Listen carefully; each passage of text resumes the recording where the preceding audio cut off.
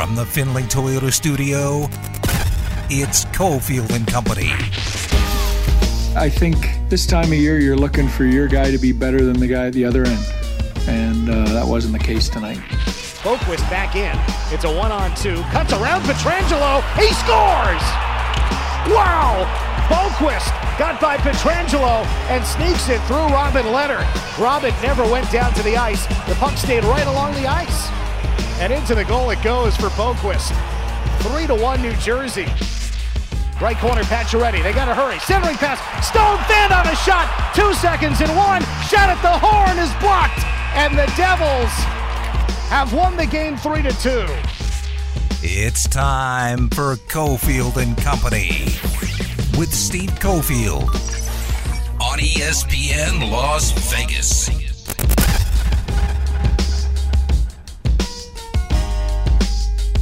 All right, here we go, 5 o'clock hour. We come on the heels of a disastrous night for the Golden Knights. Lost to the Devils. Really outside looking in when it comes to making the playoffs in the NHL. We're tracking the NBA tonight. We got more Major League Baseball to get to. We're going to try to hunt down a former executive in the National Football League, Vinny Serrato, who's now hosting radio in Baltimore. We'll get his take on what's coming up next week in the 2022 NFL Draft.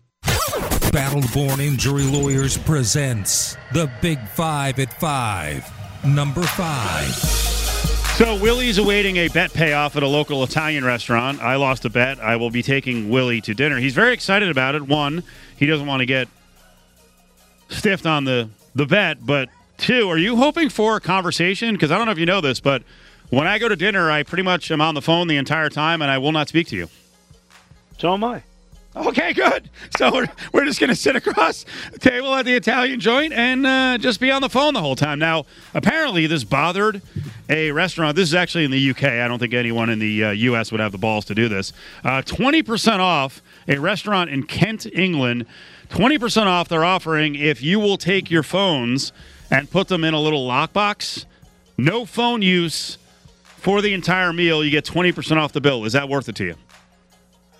Well, I could do it, but I wouldn't do it but it's not for the reason you think. Okay. Because I don't need to be on the phone just to to check Instagram, to check Twitter, to stay up on. But here's the thing: when you go out to a really nice restaurant, or even just a nice coffee shop, a nice deli, I like to post my food, and I like to brag about the places I'm at. I mean, how many times, Steve, have you clicked like on my post all from the place you'll be taking me? All the time. Right? Because it's a classic old school joint. And there's a lot of these places that'll come up and they'll put their name, they'll on the receipt, they'll say, review us on Yelp. And one of the things is add a photo.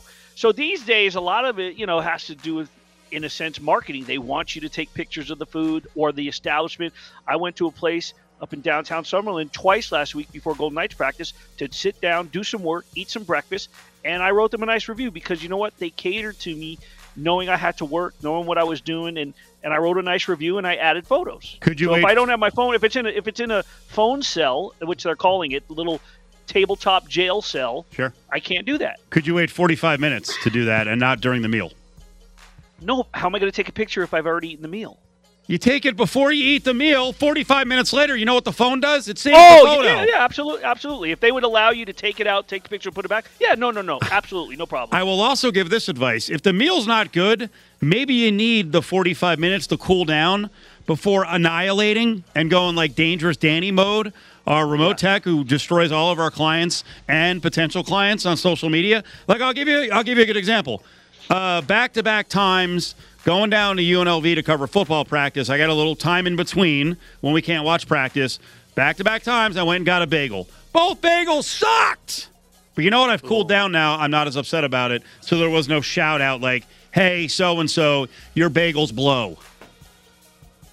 Did you go to the same place back-to-back times? No, of course not. No, because the first one was so bad, I'm like, let me try another one. And then I got the other one, and I was like, this is terrible.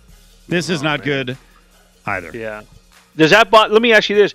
Does it, because you're on your phone all the time, I get bothered when I see people immediately go to Twitter to tweet at the people and call them. I go, hey, do better. Like, that's the customer service department is their Twitter. I don't like that. I don't like that. Yeah, I'll give you the other thing on food Twitter. When you're posting meals, you don't need to know where I'm at. I always do it after the meal, late. I won't do it during because You're a big star. You don't need people bum rushing you while you're eating your meal. I do not. I have thought about that. Is like, I wonder, especially since starting to do this show. Since I started to do this show, and I'm out to eat. Meatballs. Let me get some right now. I saw you posted. I was around the corner, Willie.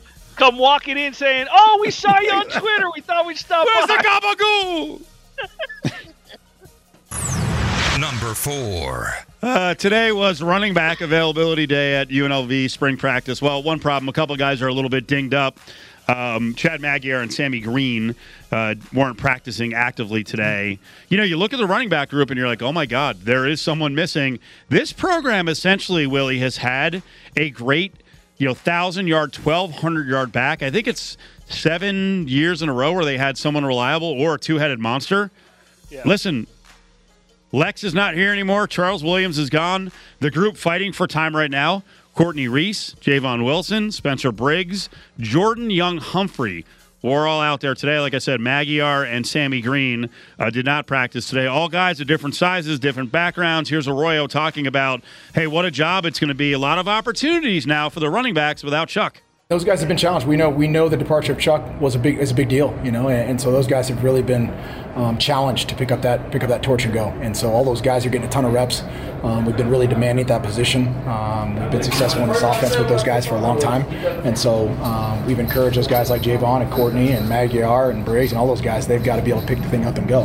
And so I'm excited about those guys continuing through spring and continue to evolve because there's a challenge there, and losing a lot of experience there is a big deal. So we'll continue to press those guys and recruit and work forward. We talked about the transfer portal earlier because Dickie V was going crazy. There is a very positive side to the transfer portal, and that is giving opportunities to kids either to drop down, move up, move laterally, whatever, find a better situation. And there are guys all over the UNLV roster who are in as transfers who have emerged as pretty good players who, when they came in, it was like, what's that guy going to do? Maybe he's just a space filler. I don't know what's going to happen with the latest running back who's walked on. He's a transfer. He played at Stetson. He's from the Jacksonville area. Jordan Young-Humphrey, 5'9", 205 in the running back mix. I asked Arroyo today about this young man out of Florida. Walk on, Jordan. Doing a nice job. Another guy we've added to the roster and I think give us some depth. He's got some playing experience, but he's done a good job just for the short time he's been here.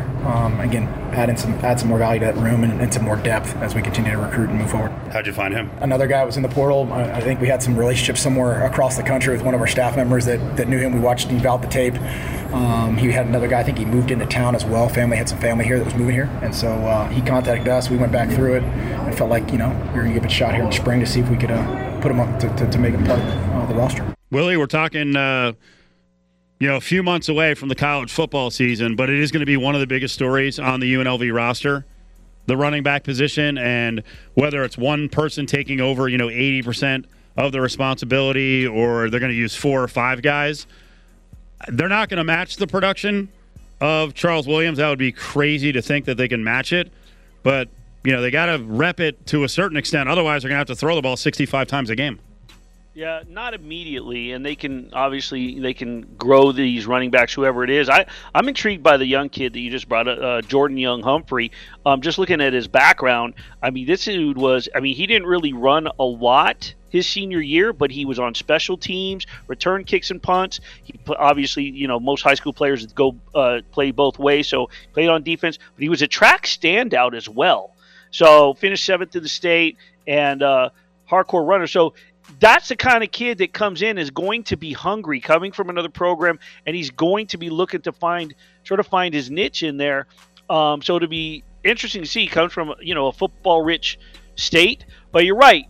Marcus Arroyo is going to have to somewhat build up a new running back. They're not going to match. He's not going to immediately match the talent of what they had. But here's the thing: you can't discount because it's a new name. We don't know any of these guys. They're all vying for a position. And they could emerge. Someone could emerge and be a surprise. Could be the newcomer of the year. You just don't know. And it all depends on the offense that Arroyo's going to be building around. We've talked about this. That's his specialty. And, I think we know who's probably penciled in as the number one, and it could be a passing attack offense. And so because they're starting off with a new running back to take over for Charles, they're just going to have to find their role and maybe accept being a 50 to 60-yard rusher a game, building up along the season, but coming out of the backfield and catching some passes as well, being a little bit of a dual threat. But you have to have confidence in what Arroyo's building and what he's doing and what these guys, what they're sort of breeding the running backs to do until they can match the talents of what we've seen in the past with this program. Number 3. What happened to the match? Where are the celebrity golfers? It's all quarterbacks now? It's all quarterbacks, man. Are you happy about Brady, Rodgers. They're going to play Allen and Mahomes. So Brady and Rodgers, the veterans, right? I think they're going to beat the young guys. The young guys are going to come in a little cocky, a little overconfident. They're probably going to grip the club a little bit too tight. Brady and Rodgers have the experience. My question is, hole-in-one guy, Derek Carr, didn't he just hit a hole-in-one? He was on social media, and then he addressed it in the press conference after his big extension. He said, "No, I promise you, it really was a hole-in-one, even though nobody was there to see it." How did they not include the hometown guy? He's not wanted? They went with bigger stars.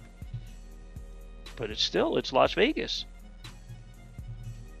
It's Las Vegas. Why not use That's the a local good point. guy? It is in Las Vegas on June 1st. Wait. So Josh Allen's a bigger star than Derek Carr?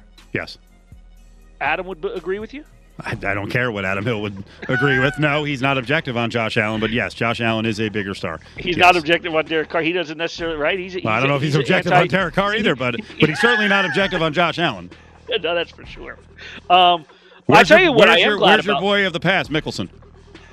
Now, you know better than to even joke. No, I know that's the right thing to joke about. Go ahead. He is not my boy. No, he's not. No, he is not my boy. No. And I think you made a comment like a couple of years ago that it was when he did a press conference. I believe it was for this event, that it was a good thing that I wasn't at that press conference, because the last thing I would be asking about is the match. I'd be asking about something else. I think one of your favorite late night podcasts is when I went off that night. I had a couple glasses of wine and it went. You've gone off several times that he's a snitch, and we've seen the myth of Phil Mickelson come unraveled over the last couple of years, and the latest one was with his, Saudi Arabia. And hey, the PGA needs competition, even if the Saudis do this, and this. It's a means to an end. So what if they're chopping up people? Thanks, Phil. And then Phil mysteriously disappeared from the Masters. Well, it wasn't that mysterious. I actually think the PGA told him to stay away. But so the soft ban on Phil continues, as he will not be part of the match. Number 2. And we're not going to miss him. Why can't the Knights freaking score? Come on!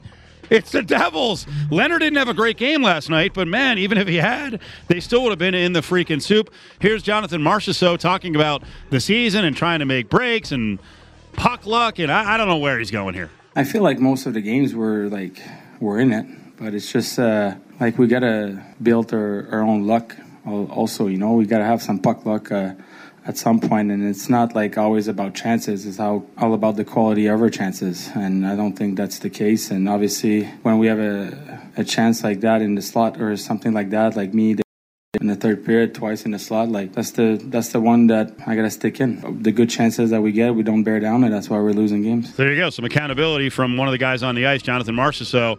Pete DeBoer talked about drying up at the worst times. This has been a historical problem here, going dry at the wrong times. And obviously the two most important games.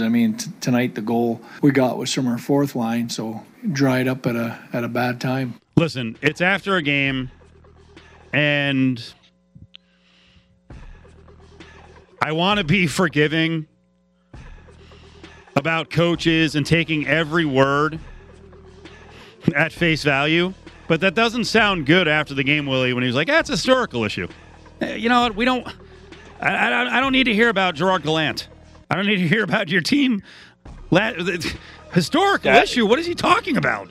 Well, he's talking about I think more than anything, he's talking about series where they couldn't score. You know, they almost lost to Vancouver in the bubble, and then they got past them, and then they lost to Dallas, and their offense went dry. Last year, their offense disappeared. No, I get specifically what he's referencing, but it seems like when he says that, then he's kind of kicking things upstairs and going, hey, that's what I got to work with.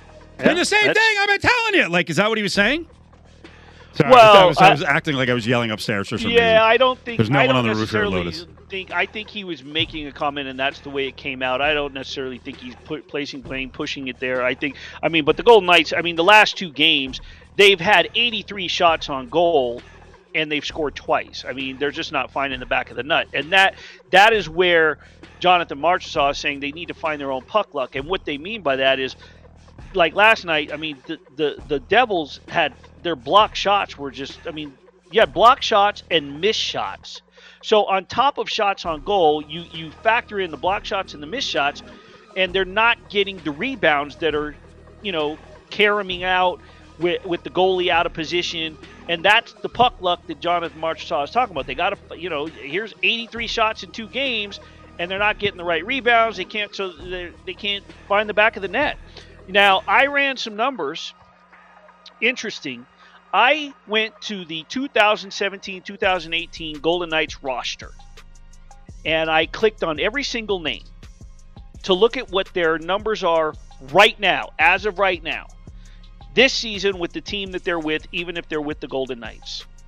And I compared it to this year's Golden Knights team. There are 21 active skaters from the Stanley Cup team, the team that went to the Stanley Cup final in 2018. And as of right now, they have 192 goals. The 36 players that have stepped on the ice, 36 skaters, 3 goalies don't count obviously. The 36 skaters that have stepped on the ice for the Golden Knights have 242 goals.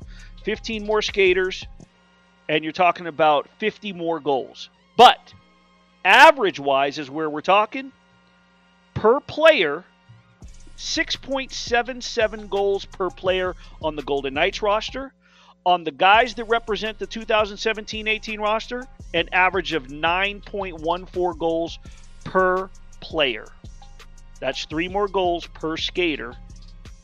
That's rough. And if you just do the active skaters from 17-18, that would be an extra 60 goals. Number 1. Coming up, we hit number 1. After the game, again, DeBoer talking about historical issues and then also made reference to the play of Robin Lehner, basically saying in these games, you need a better performance than we got in this one from Robin Lehner. Moving forward, and we're hearing the same thing. We got to win them all. You needed to win them all. Now it's getting too late. It's the Big 5 at 5, brought to you by Battle-Born Injury Lawyers. If you've been injured, call Justin Watkins at Battle-Born Injury Lawyers, 570-9000. So here's a 1st and 10 on the 11, likely last play. Horton steps up, throws to the end zone, up for grabs, hauled in, Terrell Owens, his first catch in fan-controlled football history and his first touchdown. Now, back to Cofield and Company in the Findlay Toyota studio.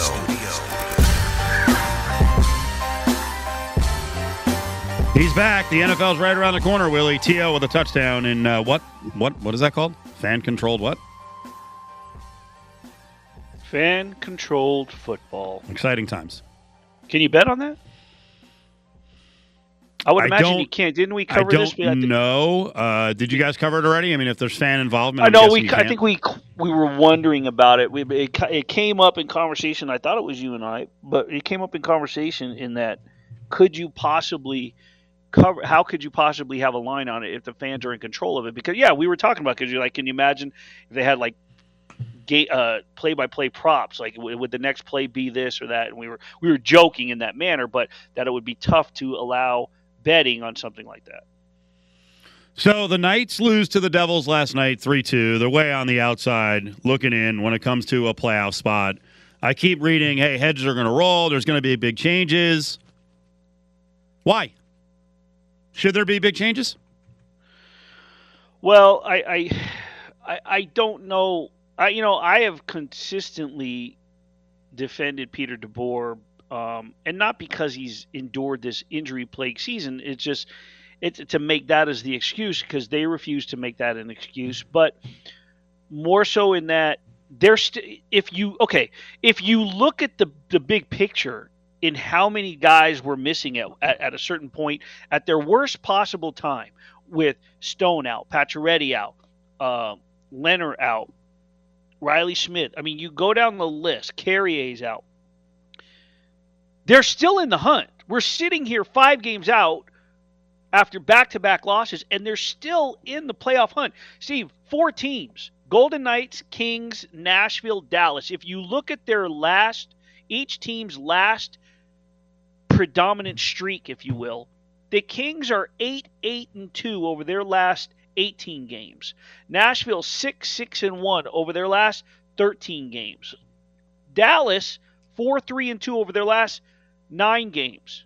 Golden Knights are 7-3-1 over their last 11. So take the 2 wins out, they're 7-1-1 over their last 9.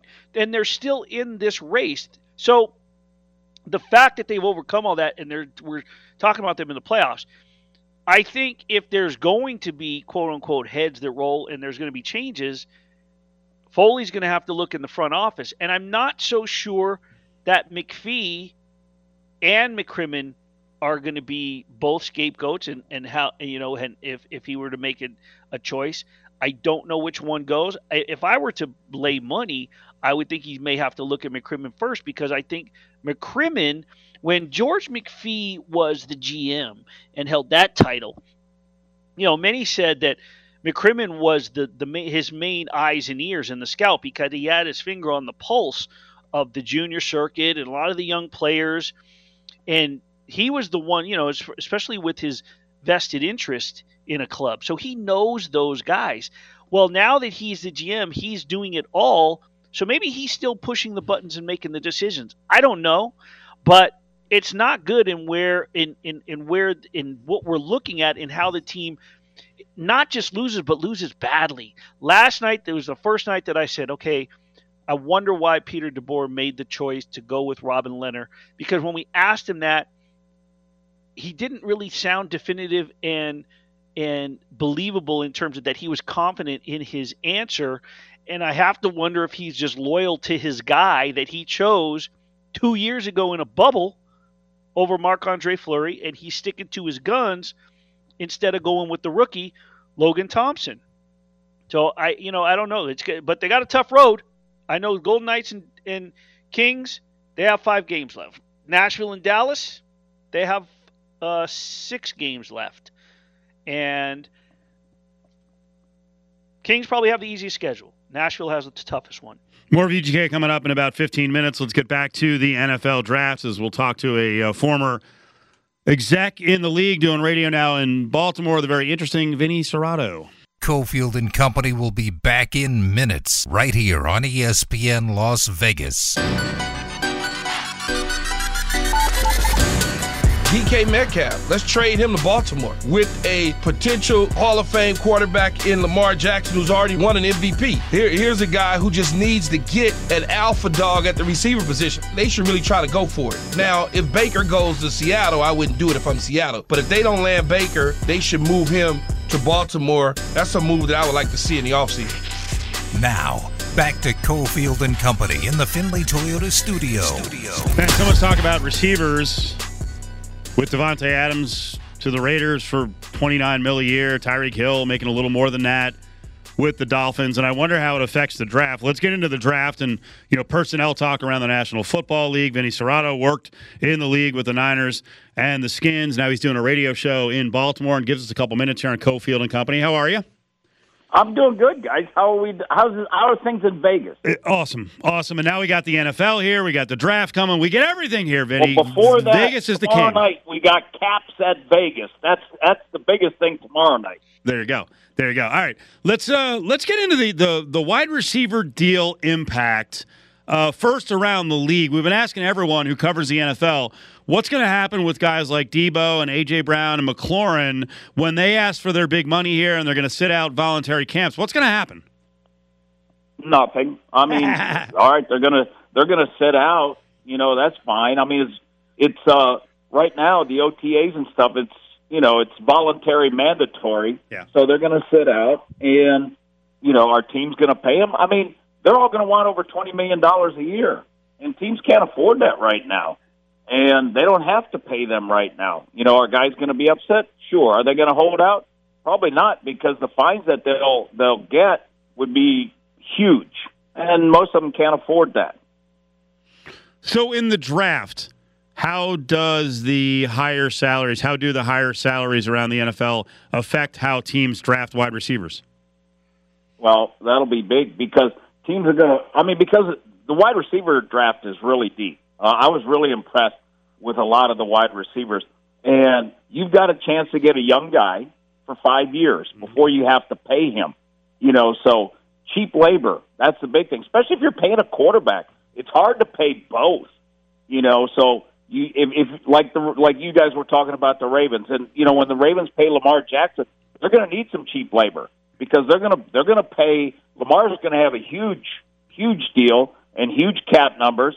And I've said for a long time, you show me a team with a $100 million quarterback, I'll show you a team with not a lot of depth. And now it's getting to be a $150, $200 million quarterback. So the Raiders combo, where you're going to have Devontae Adams and Carr making like $64 million combined, is going to be the abnormal situation. Yeah, well, the thing about it is what you have to do is you have to draft well. Because if your draft picks, because that's your cheap labor. So if you don't hit on your draft picks, especially your middle and late round draft picks, that's where you get your depth of your football team. That's what you've got to be able to do. And that's why why have the Rams been so successful? Because they've traded away all their early picks and went and paid for quality, high-priced guys. But their middle, like Cooper Kupp and some of those, their later picks have hit. So it's pretty obvious then that the Packers and the Chiefs, with all these picks coming up in this draft, are probably not going to move picks for an experienced wide receiver. They may not even move up in the draft. No, why would Kansas City move up for an experienced wide receiver when they just, that's why they got rid of Tyreek Hill, because they couldn't afford that, and same with Green Bay. Green Bay's not going to do that. They're going to draft young guys, and because, like I keep saying, young guys are the cheap labor. And, if you go pay a receiver $25 million, all of a sudden, here's what my cap guy in Washington always says: you can have whatever you want, but it's about choices. If you do that, then okay, then you got to give up this. So if you want to go pay for a big wide receiver, okay, where does it come from? Does it come from defense? Or it's got to come from somewhere. Where do you think it comes from with the Raiders? Because it looks like they have a need for another cornerback, and they really haven't changed up the offensive line.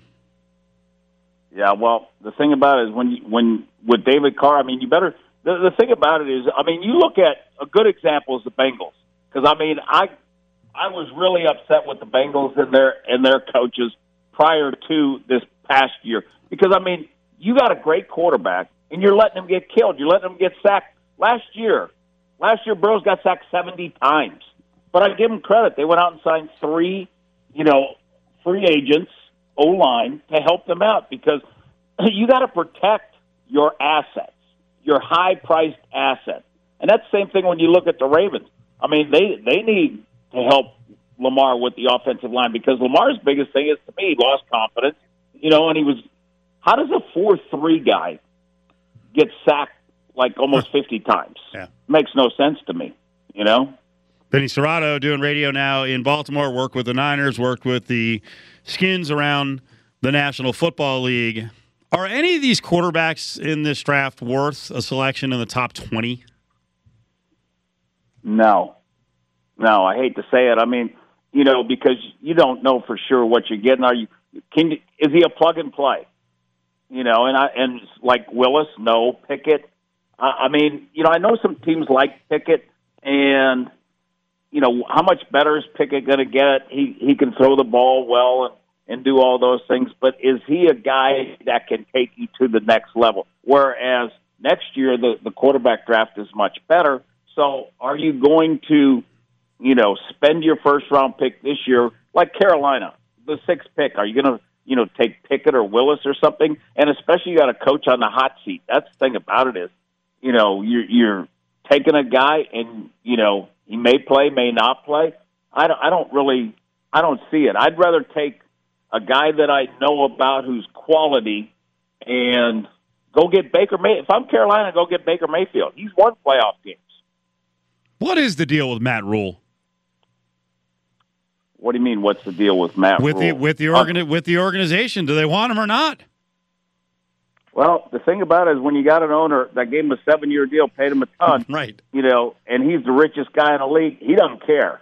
Here's the thing that you got to know about owners is, if they're not happy, they're very impulsive. They don't care. They've got enough money where they'll pay the guy off to get to the next guy. It doesn't matter, And that's the thing. I mean, Rule, if he doesn't win, he'll be gone. How is Rule regarded around the league? I think a lot of people probably didn't know him that well. I mean, he was at Temple. He was at Baylor. He did a nice job at both places. And then, with the money that they paid him and the length of contract that he got, I think a lot of people in the NFL were kind of shocked. And then you got to put up or shut up. And he hadn't put up yet. Yeah, that's why I didn't understand the whispers. If you give a guy a 7-year deal and you don't have a franchise quarterback for him there, then I don't know that you can get all antsy. Like you said, they're rich, so they do what they want, but you can't get all antsy after a couple of years when the guy hasn't had a chance to work with a real quarterback. Yeah, I mean, you've got to, yeah. I mean, and this thing, Steve Bisciotti, the owner of the Ravens, said, at the owners' meetings a few weeks back, he says, if I'm an owner and I don't have a big time, a franchise quarterback, I'm miserable as an owner. And you look at Cleveland. How long have they been miserable? How long have you been looking? And you've got to look until you find one. Because the thing about it is, in the National Football League, you can't win unless you got one. From your talks with people around the league, how many people are super nervous about Watson getting all that guaranteed money? It's almost like, there was a Cleveland tax to finally fix the quarterback problem, but, they're paying for a guy here who's certainly still surrounded by some serious issues. Well, the thing about it was the guaranteed money. I mean, the highest guarantee prior to that was $150 million. And even Steve Bisciotti, I mean, he had guts enough to say it that that was kind of a shock, and they were kind of pissed, about that, because then all of a sudden, every agent from then on says, hey, it's been done. Because if it's been done, then you can ask for it. Because otherwise teams would always say, that's never been done before. Nobody's ever guaranteed full quarterback contract. And now it's been done. So people are going to ask, are they going to get it? I don't think they're going to get it. I don't think Lamar's going to get 200 and whatever million guaranteed. I think he's going to get a lot guaranteed, but he's not going to get that. But, yeah, it pissed a lot of people off. And then they went and, just paid Denzel Ward the highest paid, corner in the league, too. Vinny Serrato's with us. Let's get back to the draft. So we're seeing, agent Aiden Hutchinson projected as the number one guy. Then we're hearing Jax isn't exactly sure about it. Is he a number one pick? Yeah, I think so. And the thing about it, I love to watch him film. And I've seen him a lot at Michigan.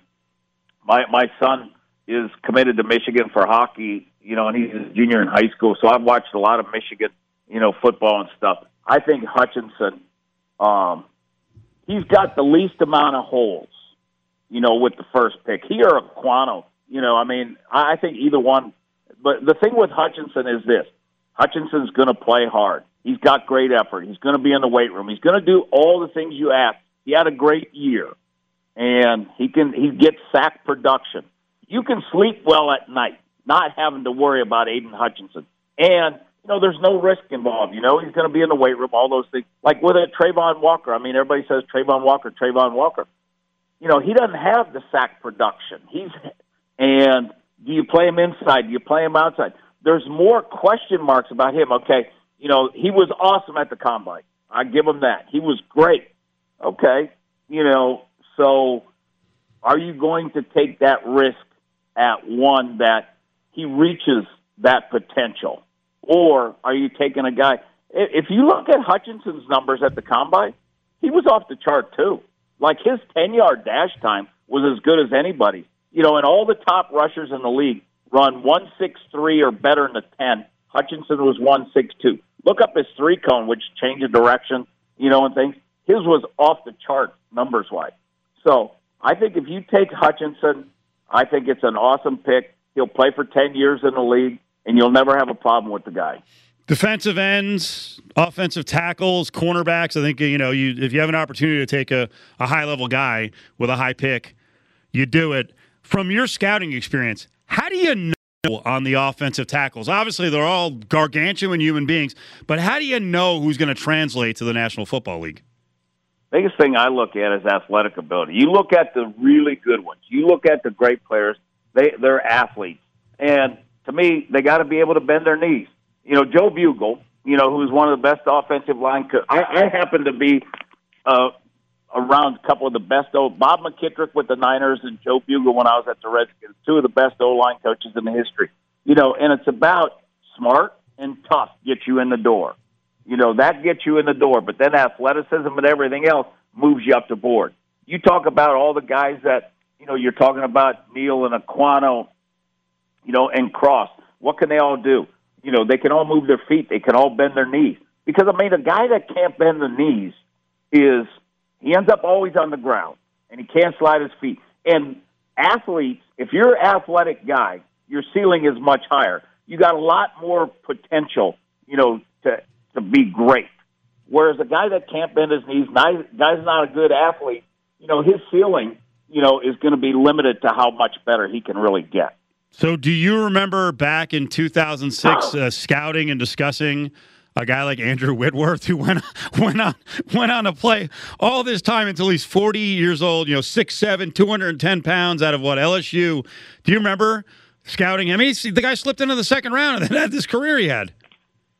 Yeah, well, you know what? There's always those guys that, he's super smart, super tough, and that's the thing about it. It was funny, like with Joe Gibbs always used to say, smart, tough, and then he always used to like guys, when he would go into an offensive meeting, he would go look in to see the guys that take notes, and then he wanted to see what kind of notes. If a guy was a good note taker, he loved him, And that's the thing, about the Whitworths and those kind of guys. They're super smart, they're tough, and, they can figure things out because they're intelligent. They know how to take the proper angles and do those things. And as you get older, you learn all those things. And as you grow at the position, when I was at the Niners, we didn't have a lot of, superstar offensive linemen, but they were smart, they were tough, and they fit with what we did. And that's the thing is, you've got to be in a system that fits with what you do offensively. How much do you rely on the college coaches and position coaches when you're trying to analyze a guy, getting information from them on their players? Well, asking them, because you got to get somebody that because otherwise they're not going to tell you the truth, because because here's what happens is you go talk to a college coach, and he's not like a real good friend of yours, and he says something negative and it gets out, then all of a sudden that guy gets crucified, by the kid, by the family, and then recruits and everything else. So it's got to be a good friend of yours. But, it can gain a lot of knowledge. I remember Al Davis. Al used to, when I was in San Fran, because I just come from Notre Dame, and Al would say, you have an advantage that none of us have because you were at Notre Dame, all those kids, you've been in every kid's home. That's not fair, because you know everything about them. And that's what you're trying to find out. You're trying to find out as much as you can about these kids. Yeah, and the reason I ask, I'm still trying to figure out what exactly happened with the Raiders and what kind of information they got on Alex Leatherwood, who they seem to draft a little higher than he was projected. And now we're looking at a situation where they're going to give him a chance this year, but probably no shot at tackle, and he may not even be a guard in the NFL with the 17th pick in the draft? Yeah, well, how about the 4th pick when they took the defensive lineman? That's the same thing. They kind of overdraft. What happens is they fall in love, and I don't know if it's at the combine or what. They see something they like or, I don't understand it because when I watched film, I didn't see it. And Leatherwood, I didn't like Leatherwood. I didn't think Leatherwood could play left tackle, But well, it doesn't look like he can play right, and he might not be able to play right guard. I don't disagree with you. Yeah. I don't disagree with you there. Because what you got to be able to do is, number one, you got to be smart. offensive linemen, you got to be smart because you got to pick up stunts, you got to pick up twists. Everything changes. There's so much movement and stuff. So, for you to play fast, you got to be smart, because if you're thinking, there's no way you can play fast. And if you're thinking, that defensive lineman's already past you. And I think, that may be some of the stuff with Leatherwood. Vinny, that was awesome. Appreciate your knowledge. Thank you so much, and continued good luck with the show on 105.7 The Fan in Baltimore. Appreciate it. All right, thanks, guys. There he is, Vinny Serrato. You heard it. Background at Notre Dame, played college football, worked with the Niners and the Skins. Join the conversation on Twitter at ESPN Las Vegas. Cofield and Company presents. Hey, hold on. Bag up. Grab Bag. Don't touch it. Don't even look at it. Only on ESPN Las Vegas. Stick your hand in there, Dave.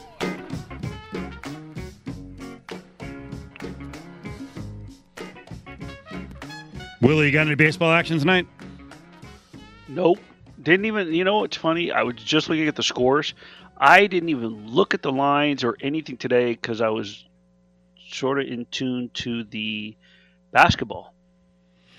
I've been betting a couple of games a day. Yesterday's action got screwed by JVT recommending heavy favorites in the NHL. He made me bet that parlay. I never bet parlays, John. But I bet that parlay with the Hurricanes and VGK. And I thought it was the Canucks. No. It was Hurricanes. Hurricanes 410, VGK 350, minus 167 on a 2-team parlay. And the Knights did me in. But I've been doing all right on baseball. Trying to stay under control. Don't play too many games. Also, remind myself not to bet bad teams. All right, well, today I bet Cincinnati against San Diego, off to a 2-9 start. The Reds are, and they're getting, what are they, plus 195, so we'll see what happens. Do you play any baseball props at all? I do not. What do you recommend? If you recommend something, I will bet it right now. Well, there's nothing to bet right now until Hunter Green starts, but the next time Hunter Green starts, yes, look at the strikeout prop. Strikeout prop is 4.5 on a pitcher. Okay. Look for Hunter Green, this rookie. If you can get 4.5, play it over. The phone's shaking in my hand. Bet. No, I don't know that I'll jump on that one, but we did mention yesterday the Koken that Hunter Green threw an MLB record 39 pitches in one game that were 100 miles an hour or faster. Stud. So, crazy story, and unfortunately saddled with an organization that I don't think really cares much about. So how long till he's with the Yankees? That's a good point. Yeah, if he is successful early on here, then he's gone after what? Year 3? We had the owner tell us last week. Well, you got what you got. You got no other choice. So you got to root for the Reds. Otherwise, we're going to move. Stick your hand in there, Dave. Early list, and it's only one source on this one. I thought this was interesting. Kyron Lindsey, who decommitted from UNLV, had committed back in September 2021. SMU, LSU, and Tulsa are in, according to one Twitter handle, to see Kyron Lindsey. So still think it'll be Florida, but, we're just putting 2 and 2 together with UNLV assistant Carlin Hartman there. Stick your hand in there, Big Dave. decision coming up, Willie, probably on the 22nd. That's what sources are saying, on Kendrick Davis, who I think is the most impactful player in the transfer portal. And no surprise, the little point guard from SMU, who really did in the Rebels when they played, has Texas Tech, Gonzaga, and Kansas, along with Texas, on his list. He needs to go and try to win a national championship. Where would you go, Kansas or Gonzaga? Well, Gonzaga has the potential of losing all 5 starters, so I'm not sure if that's a potential landing spot, even though he could start right away. I probably would go to Kansas.